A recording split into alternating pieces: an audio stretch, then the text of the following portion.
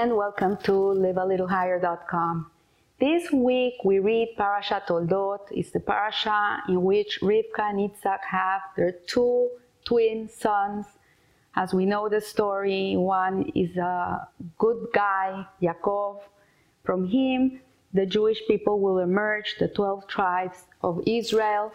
And then we have Esav, who is the firstborn, who is we could call him a heretic. He went off the derech. He left the fold, and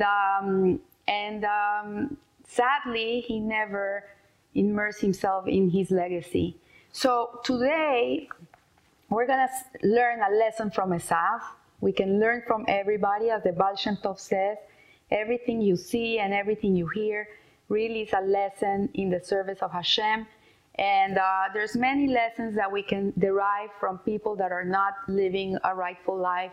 There's many things we can learn from them. And from the Sihas of the Lubavitcher Rebbe, there's a very interesting one in which he speaks about Esav and his relationship with his father and what it meant.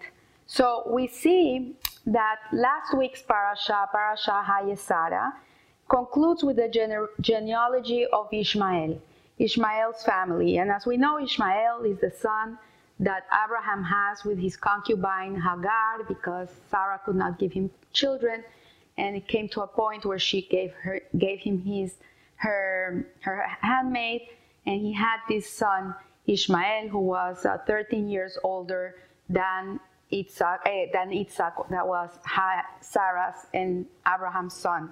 So we see that the parasha ends with his genealogy, and these are the offspring of Yitzhak. And the Midrash infers from the conjunction and that the offspring of Yitzhak mentions here are thematically linked to the offspring of Ishmael mentioned earlier. Who was this? How can they be linked? How can they be compared?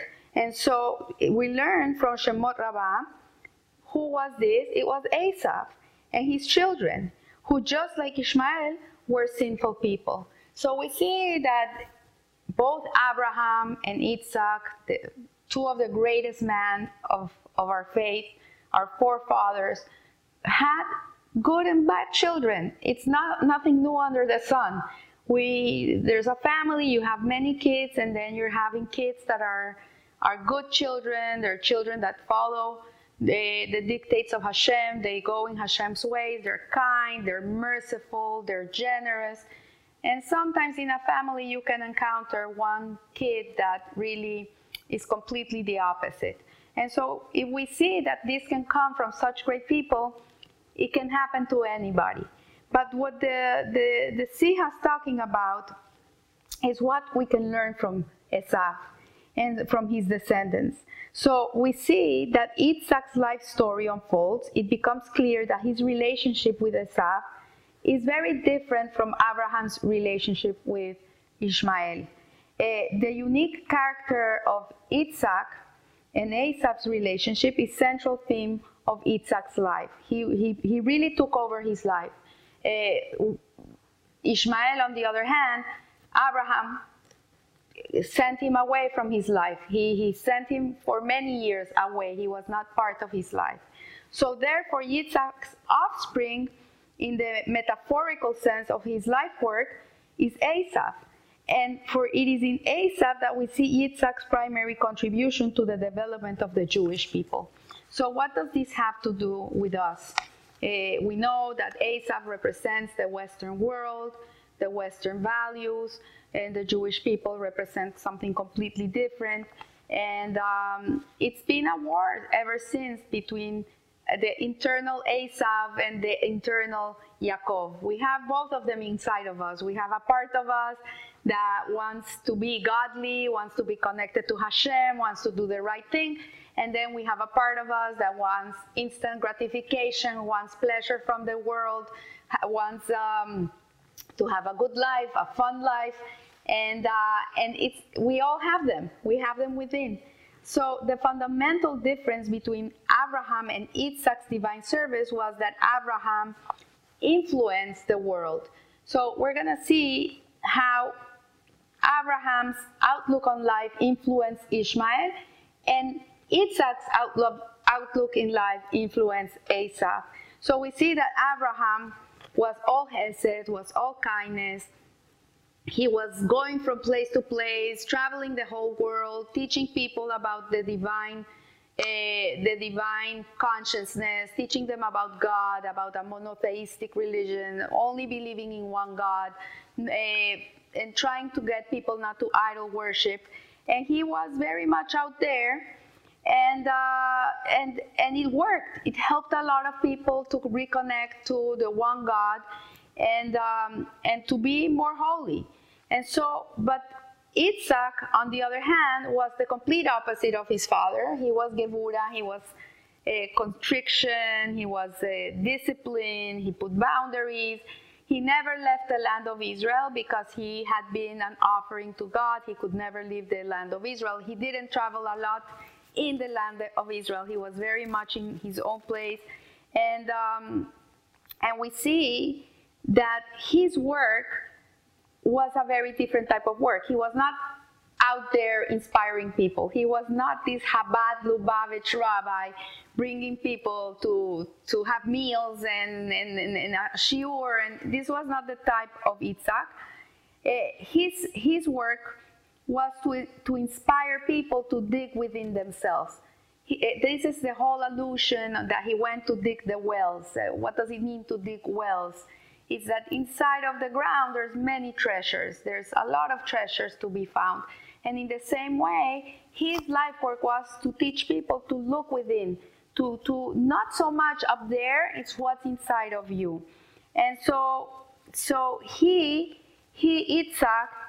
his work was to inspire people who came to him to dig deep within themselves and uncover divine water. So he wasn't out there looking for people. People came to him when people wanted to learn. And Abraham's inspiration was top down, while Yitzhak's inspiration was bottom up. So these are two approaches of connecting to Hashem. In Kabbalah, they're known as the feminine waters and the masculine waters. One concept, the masculine waters that come from up to down, and the feminine waters are that they elicit the water to come down. So as we know, everything you do here has an effect up there. Your life, really, everything that comes to you, you create it in this world. So there's a concept in Kabbalah that, yes, Hashem sometimes sends us an inspiration. He sends a miracle, an open miracle. Sometimes he sends something that wakes you up, that moves you. And that is incredible, because that really moves people to change. But in reality, if they don't move and they don't start digging within themselves, the effect is not going to last a long time. I remember many years ago, a friend of mine went to Israel with her family. And she's a very traditional person, but she never really got the opportunity to really learn Torah and to practice a Torah lifestyle. And when she came to Israel, it happened to be Ashgaha Pratis that they had hired a religious tour guide. And this man took them all over Israel, and he gave them Israel's historical religious perspective. Every story of King David, every stone they stepped on had a story and connected to the Torah. And this really moved her. And I remember when she came back, she was really upset that how could it be that she was in her 40s, she had never seen this. She had never learned about this, and she was upset. And so I said to her, look, Hashem has just given you a gift. And this is from the high down. This is what the approach of Abraham. He has just sent you a gift. He has sent you an aha moment of inspiration. And it's up to you if you're going to take it and you're going to work on it, or it's just going to be that. And in a few weeks, it's going to wane down, it's going to go away, and nothing happened. So she said, so what do I have to do? I said, well, let's learn Torah. And we started learning every week. We would do lunch and learn, her and me, and then suddenly more people started coming, and it became a thing. And she eventually made some changes in her life, but it really came from her wanting to connect, from her wanting to learn more, to dig inside of herself in order to be able to connect more to Hashem. So this is the approaches that the Rebbe is explaining to us, that there's this approach which is advantages when you have an aha moment in your life and something sparks and something lights up within you, and it's incredible. And this was the approach of Abraham. He would influence people, he would inspire people with his food and his Achnasas Orehim, the way he treated guests and all these things he did, all his kindness. Many people got very inspired. But if people didn't end up working on themselves, it went away. And the bottom-up approach, which is the Yitzhak's approach, is not such an easy approach. It's more about transforming our natural tendencies, about really elevating ourselves, and by hard work, by becoming people that eat in a certain way, dress in a certain way, we pray, we give tzedakah. Like there's a discipline, there's a seder, there's an order, and in your day you wake up and you have an order to be able to grow and to deep search within yourself and your and unrefined part of yourself to be able to refine them and elevate them. And so conversely, the top-down approach illuminates a person even if he's in his lowest state. It will touch a person that is very, very far away. And that's incredible because Hashem has kindness within him, and he's always trying to reach out, even to the most, to the person that is the least interested in connecting to Hashem. He's always trying to get to them. But at the end of the day, it has to come from us. So we see the effects of these different approaches in the relationship between Abraham and Ishmael and between Yitzhak and Esav. Ishmael departed from Abraham, leaving his father's holy environment for a life of hedonistic and selfish pursuits. But he later repented, he did teshuvah, he came back, and eventually when Abraham passed away, he went back to his old ways. So we see that this Abraham illuminating the world, if you're close to him, you're fine. But once the tzaddik left, he was left again with all his urges. So it means that he never worked on himself. He never tried to conquer his evil nature. He just kept being Ishmael. At the end of the day, nothing changed. And he was not considered a Jewish boy. And also from this we know he didn't inherit from Abraham. He gave them gifts, but the inheritance went to Yitzhak. Esav, on the other hand, departed from a life of holiness. He lived in a place that was the holiest of the holiest with Yitzhak. Imagine, he was an offering to God. You can't be closer to holiness than that. And but he nevertheless, he didn't want that life. He renegated. He didn't want it. He had all the potential to be even greater than Yaakov. His neshama came from a higher source. But nevertheless, he didn't want to live a Jewish life. He didn't want to live a holy life. He only wanted to be part of the mundane, of the material world. He wanted to eat, and he wanted to drink, and he wanted to have fun, and he wanted many wives. And he even was a murderer, just for fun. That's all. He killed people for fun. So we see from here that Esav, nevertheless, even if he was the most horrendous son, he was considered a Jew. And he inherited from Yitzhak when he passed away. So furthermore, Esav was also buried with Yitzhak. When Yaakov passed away, and they came to bury him in the Kaver HaMachpelah, in the Machpelah, in Hebron, Esav came. And one of the grandsons of Yaakov got upset that he was there, and he cut his head. He was beheaded. And the Midrash says that his head rolled into the kever, and it ended up in Yitzhak's bosom, and the head of Esav is buried with his father. So the head really is the intellect, is the intellectual capacity, is the seichel of a person, the intelligence of a person. And this part is buried there because his head, he was a Jew. His body, he acted like worse than an animal, but his head was still a Jew. So this paradox that Ishmael displayed more spiritual sensitivity than Esav, yet his connection to Abraham was severed, while Esav's retained his connection to Yitzhak. This can be understood based on the above explanation of the different approaches of the patriarchs. That even though Esav turned away from his father's ways, nevertheless, he was a Jew. And Abraham illuminated even the darkest places. He was able to tap into he would have gotten to him. So Ishmael was naturally inclined towards negative behavior. This was moved by the force of his father's persuasion to repent. So because his father was always influencing him and inspiring him, and he was able to, for a while, repent. However, this illumination doesn't last a long time, and change doesn't occur. That's what I said at the beginning of the shir, that yeah, you have an aha moment in your life, but if you don't work on yourself, it's not going to stay with you, it's going to disappear.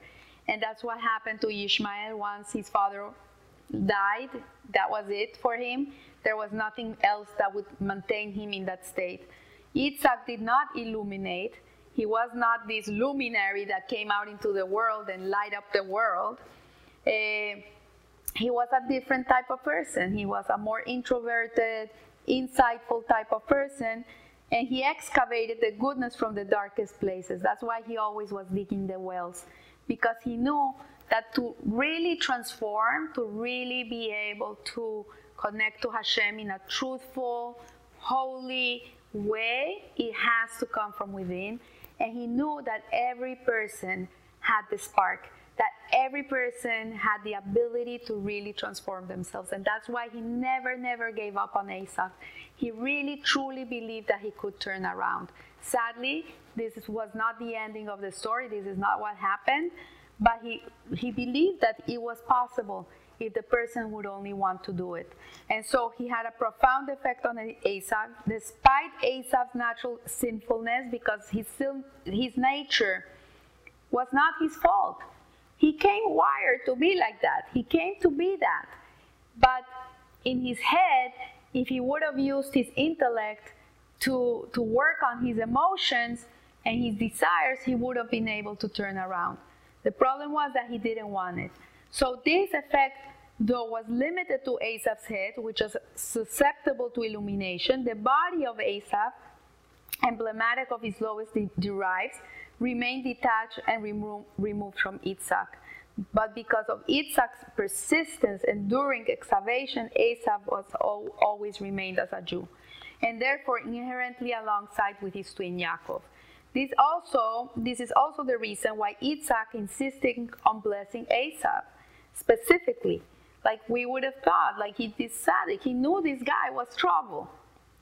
Why would he want to give him the Olam Haba, the world to come, to a person like this? But in reality, Yitzhak could see beneath the surface. He could dig inside of Esav. He knew the truth of Esav. He knew that Esav had the capacity, had the ability, he had everything in his favor to be able to turn around and be the best of the best. Sadly, this was not what happened, and Yitzhak believed that with his blessing, he would be able to elicit a complete transformation of Esav. That's why he wanted to bless him, because he truly believed that if he blessed him, he would have turned around. Rivka, on the other hand, sighed very differently. She didn't see that that was a possibility, and she saw that Yaakov was a person that was truly meant to inherit the Olam Haba and the Olam Hazeh. And so this is what happened. Yitzhak wanted to dig a well deep into Esav and bring his living waters to the surface. That was what he really desired. We see that the lesson here is the Rebbe teaches that Isaac was connected to Esav and searched for his essential goodness despite all evidence to the contrary. And this is a lesson for us in our days. We see people that seem very evil, that their ways are horrible.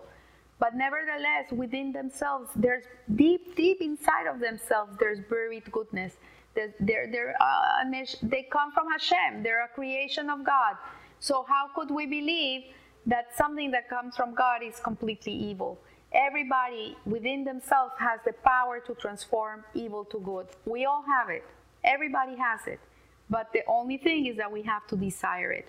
We need to want to be good. And if a person doesn't want to be good, nothing can change them. So this was before the giving of the Torah, when all the Jews were chosen and designated as God's children. However, much more so today, we must, after the giving of the Torah, never give up in searching of the goodness of others. We should be like Isaac. We should always be digging deep into the living wells of every person and try to bring out the best in them. I remember a story I heard a few days ago of a woman that had a child that was very rebellious, and she was very upset with this son. She didn't even like him anymore. Like, she really lost her love for this son, if we could say it, because he was a troublemaker. And so she went to a psychologist, and she's telling her about her son, that she feels so guilty, that she doesn't love, it's hard for her to love this son. He's so much trouble in everything. And so the psychologist said to this lady, you know what? When you go home tonight, just try to look for one good thing this guy does. Look for something that he does really well. And once you find something that he does really well, start complimenting him. And so she was there. The other kids are such good kids, and this kid is a havoc in the house. It's a nightmare, and she's like, okay, it's time to go to bed. Please go wash your teeth. And the first one that runs to wash his teeth is this boy. And she didn't realize that this boy always ran to wash his teeth. The other ones are like, no, I don't like it. No, I don't like this toothpaste. And this kid would run and wash his teeth. He says, oh, there's one thing he does well, one thing. And she realized there's something good that he does. And so she started complimenting him, and she was like, oh, I'm so proud of you. You're the first one to wash your teeth. You're the first one to do it. You know what? I'm going to give you a present. And after this, other good things started coming out from this boy. So this is the approach of Isaac. It's the approach to dig the well, to always try to search for that kernel of light within other people, and to try to extract it and make them see it so they can build up in the good. And this is what we learned from Esav. And if anybody of you are struggling with people around you, this is the approach. This is the approach to go. So I wish you a blessed week. Rosh Chodesh Tov. This week we begin the month of Kislev, the month of light, of transformation, the month of Hanukkah, of joy and light. And remember, live a little higher. Thank you.